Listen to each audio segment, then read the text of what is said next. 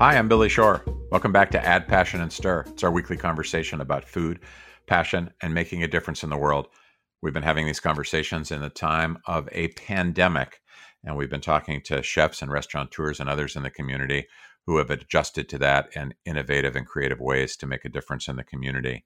Can't think of anybody better to talk to about this topic than Daniel Humm, the chef and owner of 11 Madison Park and a longtime champion and supporter of Share Our Strengths No Kid Hungry campaign. Daniel, thank you so much for being with us. Thank you so much for having me. Where are you calling from as we talk? I'm sitting in the empty dining room of 11 Madison Park. That's become my office. And I'm assuming that's a feeling that you've unfortunately become used to these past few months, but it must be eerie, nevertheless, to be in an empty 11 Madison Park. It's wild because, before when we talked about closing, we were closed for certain holidays a year. And I know how big these decisions are just financially, to be closed. And the fact that we've been closed for the past like 4.5 months, it's really unreal. And unfortunately has become the new reality. And how many people were affected in terms of the folks that worked for you, Daniel? 11 Madison Park alone had 280 employees, most of them, unfortunately, we had to furlough. And thankfully, with the work we're doing right now, we were able to rehire a percentage of that, but it's a small percentage. And you also have a restaurant in London? Yeah, we have a Davis and Brook, which is a restaurant that we opened last fall at the Claridge's Hotel in London. Unfortunately, that restaurant is closed as well. I think London and New York, both cities got hit pretty hard with this. And so, it's a pretty tough situation right now. Chef, you reached out to me, I'm going to say maybe 6 or 8 weeks ago, and we had a phone call. And for me, it was really one of the more moving and interesting conversations I've had during this whole time, because you talked really passionately and compellingly about what the experience of this pandemic in New York City had meant for you, and how you had ended up in a place where I think you said something to the effect of, I don't want to feed only the elite. I want to feed everybody that needs to be fed. And this was a result of some really great work you're doing with an organization called Rethink Food. You talked about how you'd basically, as we know, won every award that there is to win, whether it's a James Beard Award or the best restaurant in the world. But it wasn't enough for you. Talk a little bit about just kind of the path you've been on since. No, absolutely. I mean, I feel fortunate for many reasons. I achieved so much in my professional career, more than I ever thought I even could. And this is critical success. This is financial success. And that before I was 40 years old. And so all of a sudden I felt a little bit lost in a way, especially when we became the best restaurant in the world. I felt like, it was sort of like this. I knew intellectually that these awards are just, ways to motivate myself and ways to motivate my team. And, I was a professional cyclist before all of this. So whenever there was a ranking, that was very easy for me to understand. And it's easy for the team to understand. And with the 50 best restaurants in the world, it was great because it came out every year and we're moving slowly up that list. But the moment we became number one, in a weird way, it kind of felt empty a little bit, to be honest. It wasn't all I hoped for. And now the next day I went to work and I'm like, okay, what am I going to tell the staff now? What is our objective now? And at 40 years old, the idea of doing this like 30 more years and just doing the same thing over and over again wasn't satisfying. So I think for me, it was clear that, somehow it needs to have a higher purpose, all of this. And I, you know, I've been involved with you guys. I've been involved with other organizations to give back. I've been on the board of Rethink from the beginning on. So I kind of knew to go down that path, but I really, for me, it took the crisis. It took the pandemic to really fully open my eyes, and I feel a little bit guilty that it took me that long, or it took the pandemic to really get me to fully understand, our responsibility. Also, the power of food. Like it always bothered me. It always bothered me how expensive it was to eat at 11 Madison Park, and only a few people can experience it. Say how expensive it is, Chef. Just for those who don't know. It's $500 a person to eat here. But at the same time, and that's the beauty about food. Food can be so many different things.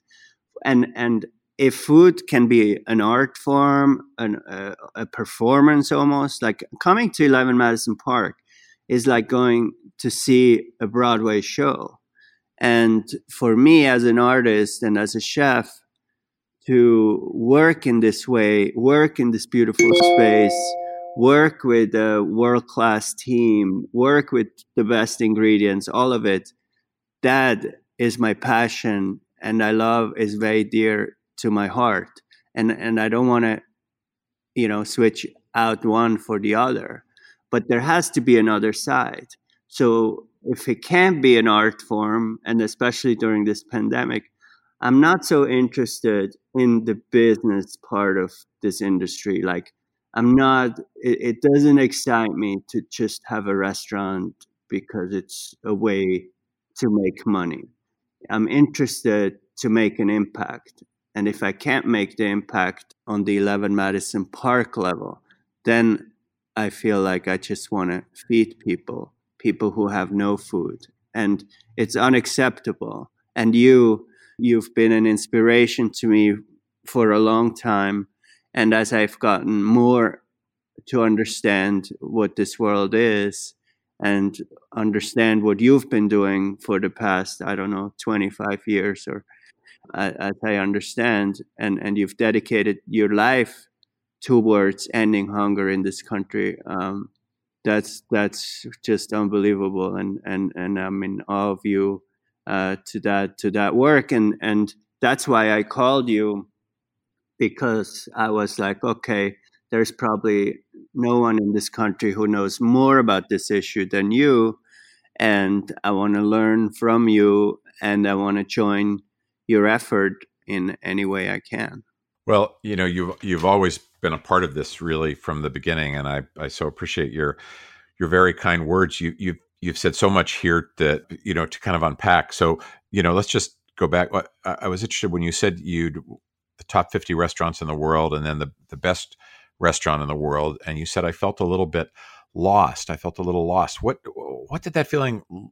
What was that like? Did it mean that you weren't sure you knew what you wanted to do when you got to the restaurant? You didn't know what you wanted to do with your weekend. What was that lost feeling like for you? I mean, honestly, like there was a minute where I felt pretty into kind of a hole of just waking up in the morning and thinking about, okay, now I'm going to do this again. Like, I just didn't even know what am I doing it for anymore. And of course, I love the cooking, but even that, I got to do less and less and less because, I think in the last 10 years, and I think this pandemic is a correction on many things, but in our world, when I started cooking was just a craft. That was like just learning a craft. And I happened to like cooking, and that's why I learned it. I never knew that cooking could open the doors that it has, and I'm grateful for it. But then on the other hand, it went too far where chefs became rock stars. We were traveling around the world. The red carpet was laid out for us anywhere we went, and we weren't really in our kitchens that much anymore. and it started to be kind of like a circus. And so yeah, I think, well, we became brands, and of course we benefited from that in many ways, and I'm grateful for it. But almost losing control a little bit of your own destiny, like, brands would want to be aligned with you, events would want to have you come to speak, and often it was to, someone else's benefits, or it didn't have like a really deep meaning. It was sort of like this advertising machine almost. So it's like the difference between brand management, right? Your focus becomes brand management instead of your passion, which is creativity and art and food. 100%. And so for me, like in this pandemic, I mean, I don't even think this was like a genius move. I just didn't know it. I just did what I knew how to do. And when every restaurant was shut down and I saw people wouldn't get meals more than ever, it went from like 1 million of food insecure people in New York City to 2 million within weeks. And the soup kitchens are shutting down. So I was like, well, I do have a kitchen and I have the connections to all the farmers. So I just, and the connection to Rethink, who can help me with this. And so it was just it felt like a very obvious thing to do. You basically opened a commissary, is that right? Yeah. Yeah. We rehired 20 chefs through Rethink. We talked to the farmers, because everyone was sitting on food too. That's what's so devastating. It's not like we're not in a place where there isn't enough food.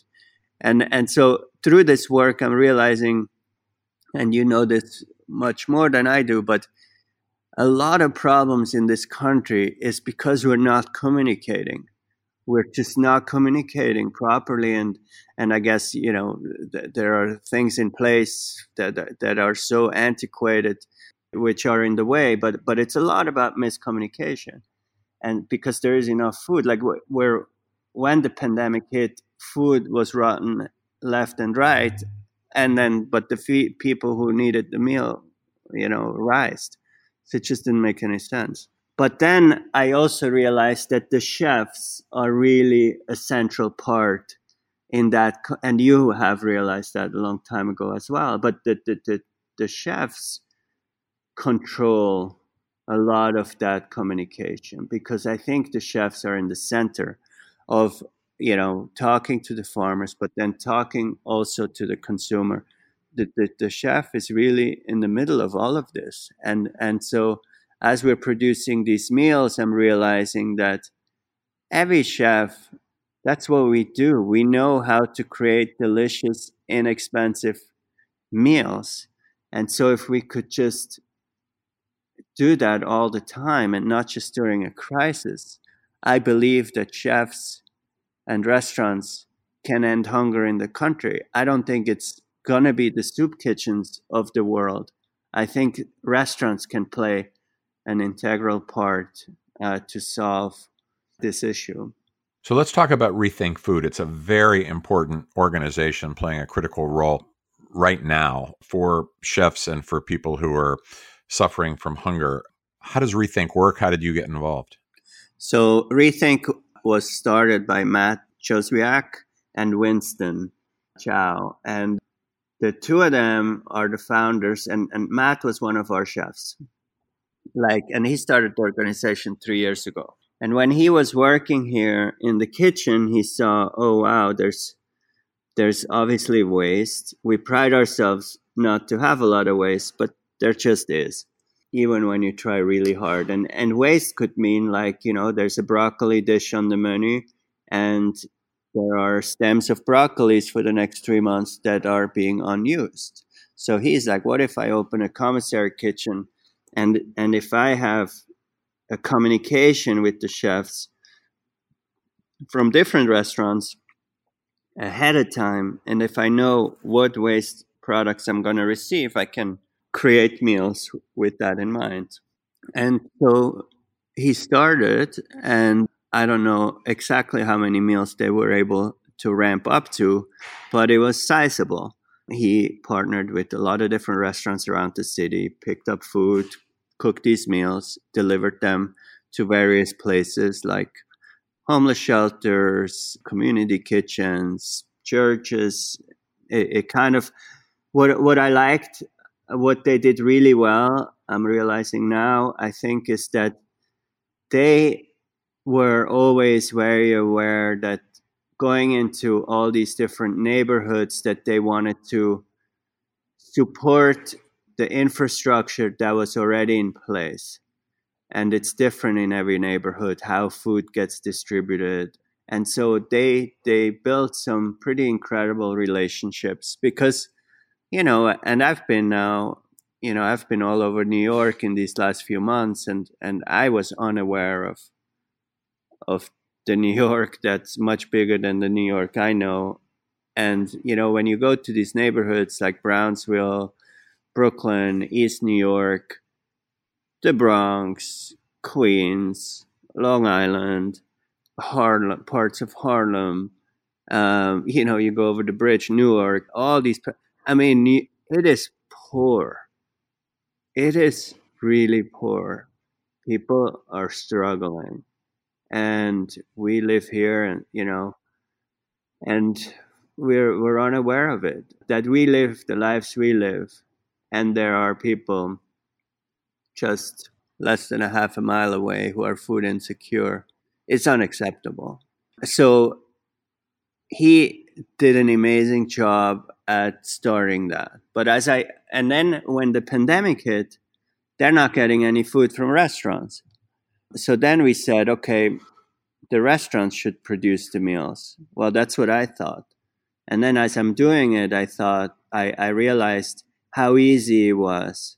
We are doing 5,000 meals a day now out of 11 Madison Park. We couldn't do that during business hours when we're open, but we could easily do 500. I realized how it wasn't hard. Chef, you're saying you could do 500 in addition to serving your customers. That's right. Wow. And currently you're doing 5,000 a day, every day. Every day, 5,000 meals. And where do those meals go? So they go to a lot of different places. They go, like in Harlem, we're working with a church. In the Bronx, we're actually working with a restaurant called La Mirada that is a very important sort of hub in that community, and they have lists and lists of people who need meals.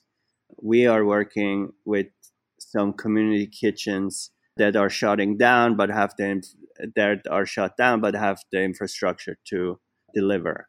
And so it just kind of like, for us, it's important that wherever we go, that it's going to be something reliable. We don't want to go in and just provide meals for 4 weeks and then leave. We are really interested in.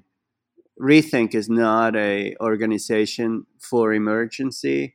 It's really an organization that has the mission to solve hunger. And me personally, the pandemic made me opened my eyes. But I'm really interested in the long-term goal here. And so, I'm thinking of the two worlds that you have lived in. This world of 11 Madison Park, where there's probably nights where you're coming out of the kitchen, and you're meeting diners, and everybody's dressed their best, and they're paying $500 a plate. And then here you are in Harlem and the Bronx, and this is survival for the people that you're cooking for. But when I hand out some of these meals, and you make connections and you get to know some of these people, and just seeing the reaction, even though it is survival, but food is so beautiful and it touches people, and it touches them, and when they say, "Oh my God, this is like the best food I've ever had," this is maybe the proudest chapter of my career this far. Those moments, you just it's an interesting work. In the beginning, you start doing it because you want to help and you want to give back. But then as you go down that path, it becomes like this really beautiful work where you make this really beautiful connections. And so it's all of a sudden it's like I couldn't see myself stopping it. It's like, and there's a lot of issues that obviously are connected. It's education, it's inequality on many levels, it's food insecurity, it's how people, like the farming, how people are even get to the food. I mean, I've seen people where we give out boxes of food with like perfectly great ingredients. Like it could have apple in it, it could have chocolate bar, it could have celery, it could have, and you see people taking the boxes and taking the celery and just throw it out in the trash because people don't know what to do with it. And so there's a large amount of education that needs to happen too. But it's beautiful, and what's beautiful is that in all these neighborhoods where there's, it seems to be, there's so little hope, but you meet these angels of people everywhere, and who are positive, who are inspiring, who are there to make a difference in their communities, and that's just so beautiful. And I feel I've been given a tremendous gift during this pandemic to give what I've been doing for a long time, to give it a higher meaning and a purpose. And it feels like, I guess it feels like it's not transactional, that there's just more of a relationship involved than there there could be at any restaurant. There's just more of an authentic relationship. In a way, restaurants were always, here to serve their communities, and I think we kind of lost track a little bit of that. I mean, 11 Madison Park, there were people who came to New York just to eat at 11 Madison Park. They Right. traveled to New York City to eat at 11. Imagine that. It's like Destination restaurant, right? destination restaurant. And so, in a way, we have to do more for our own community. That's what a restaurant is based on, and we lost track. Chef, you're in a unique position because you're not only a great chef with famous restaurant behind you, but it's given you a platform to influence other chefs, probably particularly young chefs. And I'm thinking of chefs who haven't had the seasoning, the maturity, the experience that you've had to get to the place where you are today. Are there ways that you can be involved? I know you're a mentor to many. How are you thinking about your role in not just feeding people, as important as that is across New York City, but in developing this kind of cadre, this core of chefs who can follow in your footsteps? Yeah, I mean, it's a role that it's very important for me, and I think also, at the very, like 11 Madison Park is a very fine dining restaurant, but I believe it has a cultural importance. I think like all art forms have, and from one of my roles, I see that a fine dining restaurant isn't a temple, but it's a cultural meeting place, and my role is to make sure that it's not pretentious, and it's not stuffy, and it's also opening the doors to a younger audience, and to a an audience from anywhere. The price, of course, is one place where that's tough. But when you go see a Broadway show, it's expensive. When there are things, but our role. So that's one part of my role. So now, if it's so I want to be as welcoming and unpretentious as possible for the guests. But then I have a responsibility for the people who work here, because I think there's another issue, that part of it, it's like culinary schools, which they offer some pretty amazing, learning opportunities. But it really only offers these opportunities for people who grow up, with wealthy parents, and they can afford, like, I don't know, $70,000 a year, in fees. And so, and in our industry, where after school is actually where the real learning starts, and in those jobs, these jobs are paid like minimum wage. So if you come out of those schools with $200,000 of student debt, loan debt, then you're set up for failure. You can't succeed. And so I think my responsibility is also say, I never went to culinary schools. You learn this profession hands on. So I'm thinking of 11 Madison Park as well. It has to be almost like a university. It has to be a place where people come to learn, and especially the underprivileged neighborhoods. I think our industry is like kind of incredible for late bloomers, people who are not given the chances that others have. I think in this industry it's really possible to create a beautiful career. And I don't think it's really known. And the culinary schools who charge that kind of money, who try to be like an Ivy League school, they're standing in the way of that. So my role is to go into these neighborhoods and to say, hey, and this is not brain surgery. Like, if you find a person who is passionate and loves to work, and shows up on time, it doesn't need much more than that. And it's a beautiful thing. When I look at my own life, what cooking has given me, I've learned everything I know through the lens of food. Different languages, different cultures, the amazing people I've met, all through the lens of food. I didn't even finish high school. So that's part of my role as well. And then I think now, if we really think about any luxury brand, and 11 Madison Park is a luxury brand, which allows me to do what I love as well. So I just feel like if you want to be a luxury brand going into the future, you need a bigger you need a bigger purpose. And so for me now, what I would love to see, and what we're working on, is that there will be Rethink certified restaurants.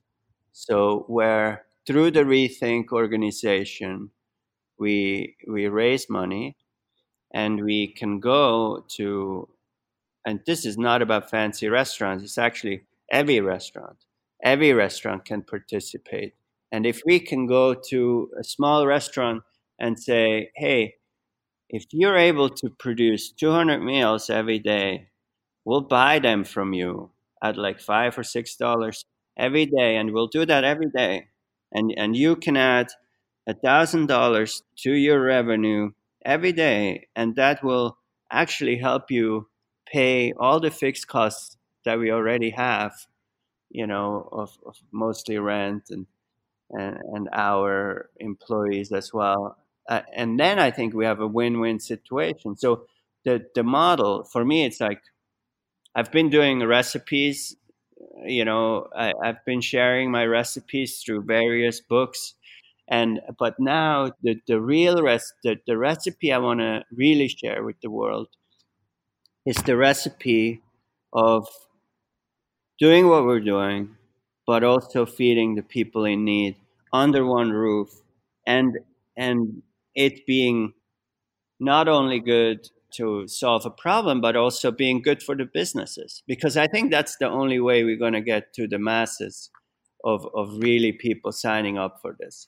Well, I love what you just said, and I'm just going to repeat one part of it. If you want to be a luxury brand in the future, you need a bigger purpose. I think that's such an important point. And I was going to ask you, and you just partially answered it. There's been so much speculation about what the restaurant industry of the future will look like. You've just defined a different vision for what the restaurant industry of the future could look like, not in ways that most people are thinking in terms of, dividers and social distancing and what's on the menu, but the very purpose of the restaurant itself. Absolutely.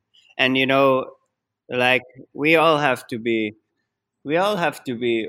open and honest as well, because what's in it when we talk, and we have some ideas of maybe even opening a restaurant that's sort of going to serve as a model of what it could look like, because 11 Madison Park is a little bit of an outlier, and it's hard for this restaurant to be a model for others, because a lot of people would think like, oh, 11 Madison Park does it, that means we can't do it, right?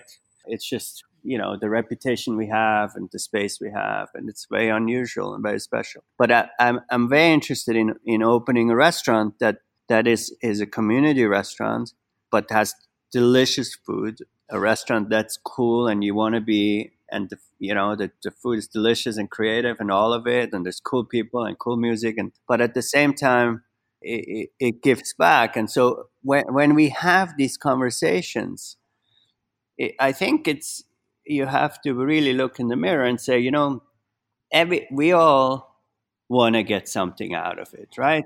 No one is like completely selfless, and for me, it's exactly that point. It's just like I don't believe that we can continue the way we have done things.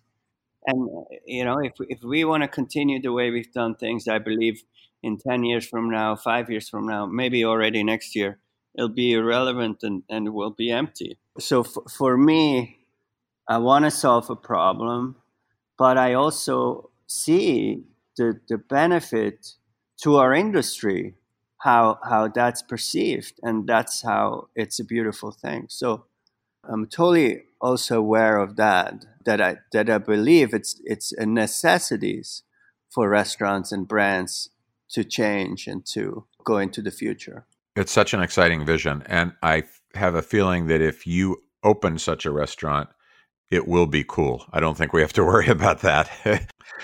Daniel, I know we need to wrap up. How do you manage stress, anxiety, health, work, life, all of this during a pandemic? Yeah, what you've just described over the last 30 minutes is an unbelievable level of productivity, but also combined with thoughtfulness and an introspection that is pretty unusual. How do you keep yourself in a healthy place?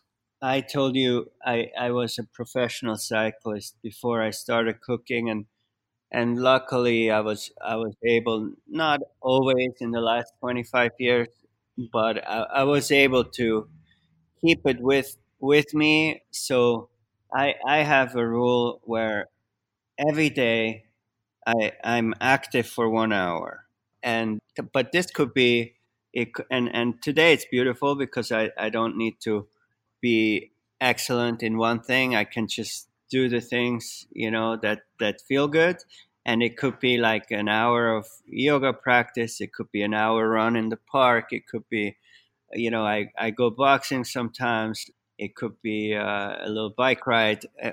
So I just try to be active. I meditate for 20 minutes in the morning, which I do for the most part.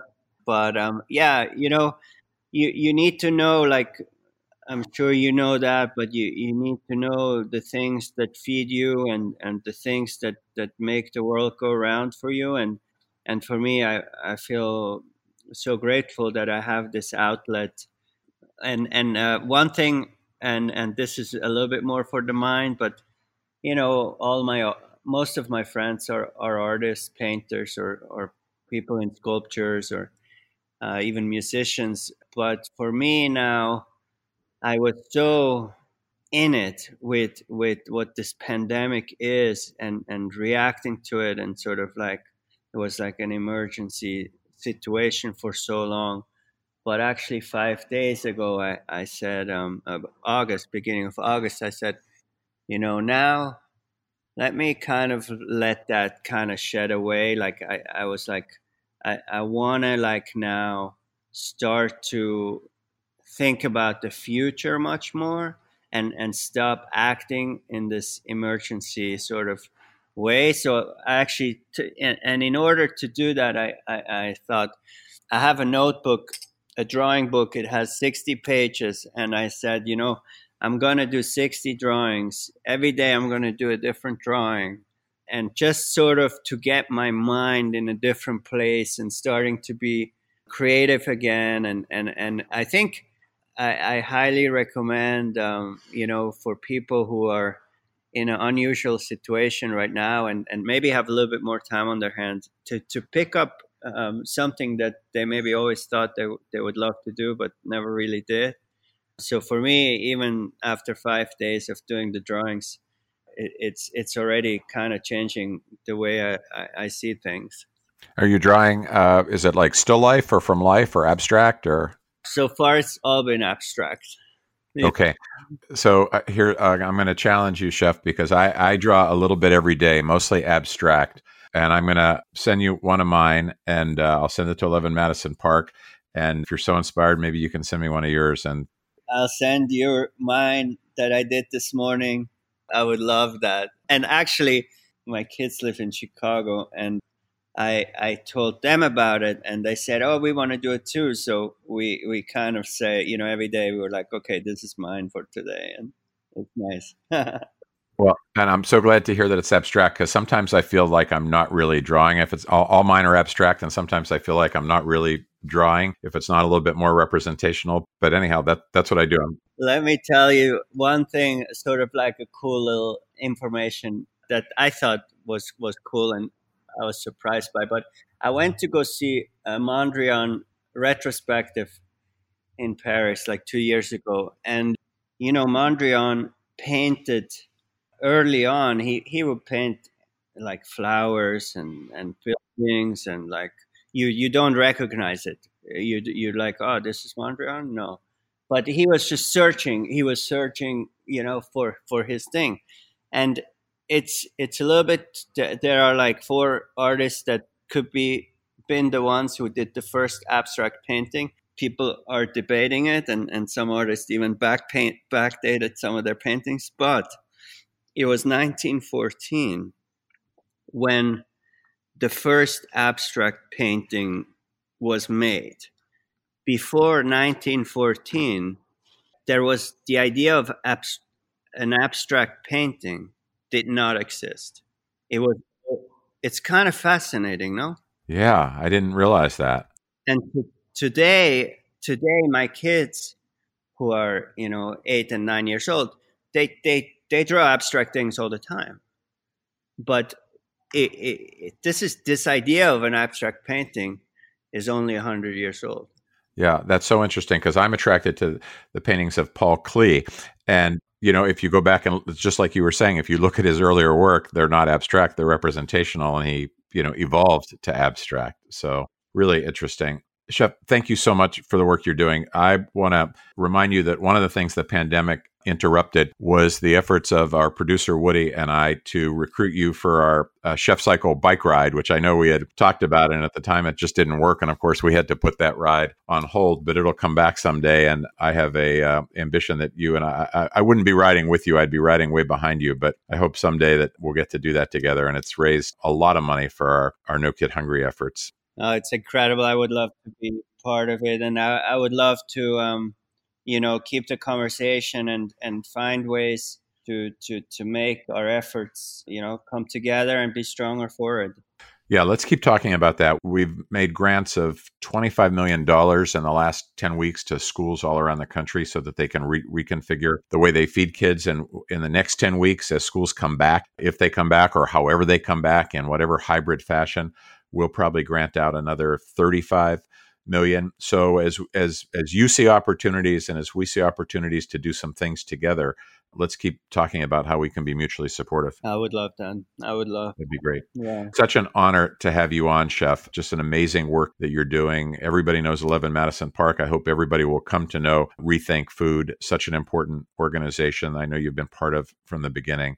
So it's been just a real privilege to speak with you, Chef Daniel Humm. Thank you so much. Thank you so much. Have a beautiful day.